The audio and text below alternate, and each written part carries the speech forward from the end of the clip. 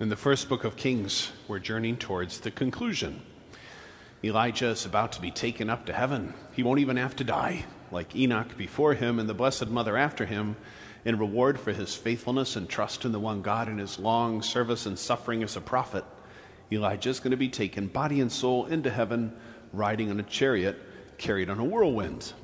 But before he can go to heaven in reward for his work on earth, it is important that someone else be chosen to take on the task of prophecy to that stiff-necked and hardened heart people of Israel that don't want to admit or repent of their sins and their pagan idolatry or their covenant faithlessness. Prior to this passage that we heard this morning in the first reading, God told Elijah, "Go on top of Mount Horeb, I will speak to you there." And Elijah was already hiding and fleeing for his life because the king Ahab and Queen Jezebel had vowed to pursue him to the ends of the earth to kill him because he kept calling them out for their worship of a pagan god named Baal. And thus it was that Elijah is hoping that when he gets to the top of Mount Horeb, God will give him permission to retire.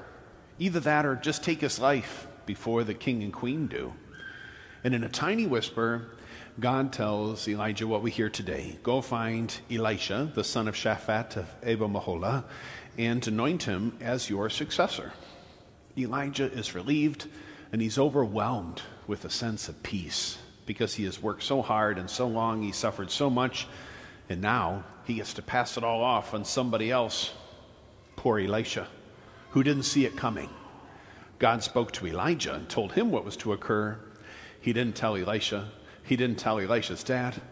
And that's why when Elijah comes and finds Shaphat's son plowing the fields, he's caught totally off guard, very much by surprise.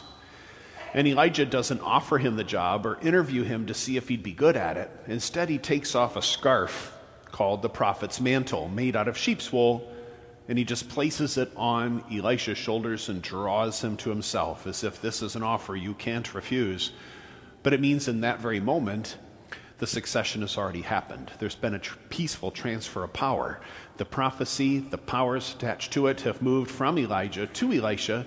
Elisha was never given a chance to say anything, yea or nay.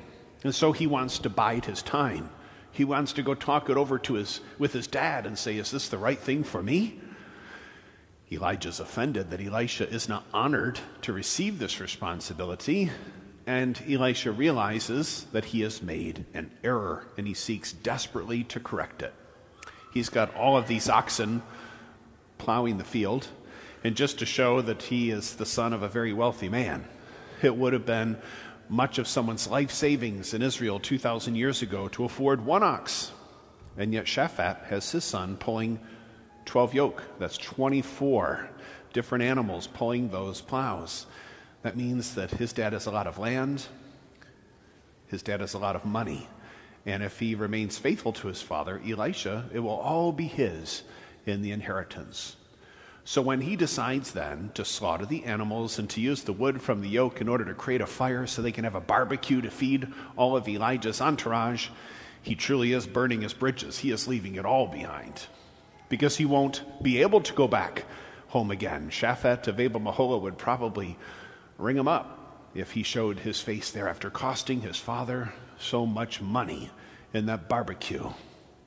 But it's a sign to us of how quickly Elisha went from reluctance to full commitment, that he was willing to leave a considerable amount of wealth and the promise of more all behind for an uncertain future, to just carry on the work that Elijah was doing. And Elijah was famous and notorious. It was known that he was powerful, but it was also known that he suffered greatly.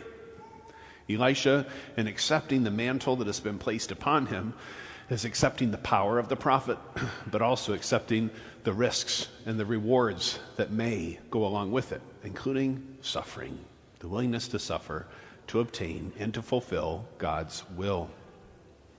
That was almost 1,000 years before Jesus called the fishermen of Galilee, like James and John, to lay down their nets, to step out of their boats, and come follow him.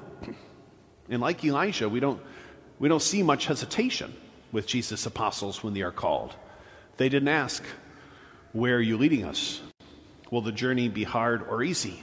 Will we be coming back this way again? What is the pay like? Do you have a 401k? Nothing like that. They just left. They just left. Whether it was the fishermen of Galilee or Matthew at his customs post, there was something compelling about Jesus that drew them in and drew them on, as they would follow him anywhere. Well, mostly anywhere, as we shall see. Because now we find ourselves at the end of the 9th chapter of Luke. There's been a lot going on in this fundamental, pivotal chapter in this gospel. It started last Sunday in the same chapter when we heard the feeding of thousands with 5 loaves of bread. But then, twice in chapter 9 of Luke, Jesus informs his apostles about his destiny and his destination. His destination is Jerusalem. His destiny is the cross on Calvary. Twice in chapter 9 of Luke, Jesus informs those apostles that he's about to fulfill his mission, that he was sent from heaven to earth in order to go to Jerusalem, not only for the Passover, but for his passion. That in that moment, a Passover unlike any other, he would become the lamb, the priest, the altar, and the sacrifice. He didn't just tell them that he was going to die, like I'm going to die of cancer, or I'm about to have a heart attack. He told them he was going to be executed. What's more, he said that if you want to follow me any further, you must deny yourselves and take up your crosses. And that is when the ranks begin to thin. Up until this point, in the 1,000 days of Jesus' ministry, the crowds were swelling because people were taken in by Jesus' mighty words, his mighty deeds, and his mighty promises of a kingdom where they could truly be free for people that had always lived oppressed in an occupied land. But now that he told them the cost of discipleship for himself and for them, fewer and fewer are willing to pay the cost, fewer and fewer are willing to follow him. And that is why, when he goes into the Samaritan town today, the Samaritans, who were Gentiles, people for whom Jesus had worked many of his greatest miracles and who so welcomed him even when the stiff-necked Jewish people refused to do so, now even they have turned against him. And Luke tells us why. Because they know his destination is Jerusalem. They know that he's going there for his execution. They don't want to get in trouble with Rome. They've seen all too often how that ends. If he wants to suffer, that's on him. We're staying away. This is why we call it the lonesome road to Calvary. Because Jesus, who once had throngs following him, will now find himself leading a smaller and smaller flock toward his certain fate. And yet he is undeterred at any twist or turn on that journey. And what a journey it will be.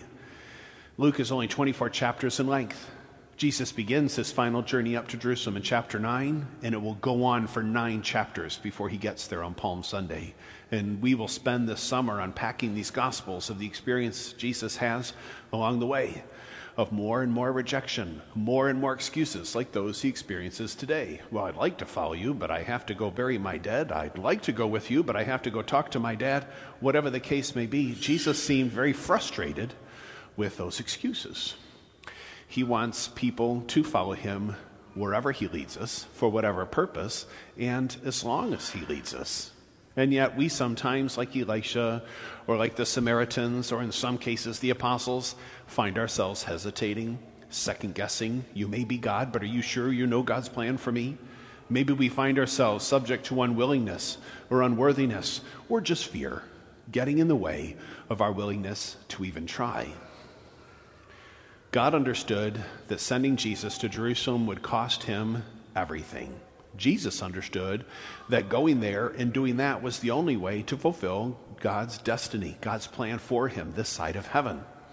And though the journey may be long, though it is never promised that it's going to be easy, though the way of the cross that we travel will be painful and at times isolating, full of ridicule, rejection, and persecution, the greater the risk, the greater the rewards, and the best is truly yet to come beyond the horizons of this life. And if Jesus was fully in it to win it, fully invested, locked and loaded, ready with blood, sweat, and tears, fear and trembling to work out our salvation, what would we be willing to throw in his basket?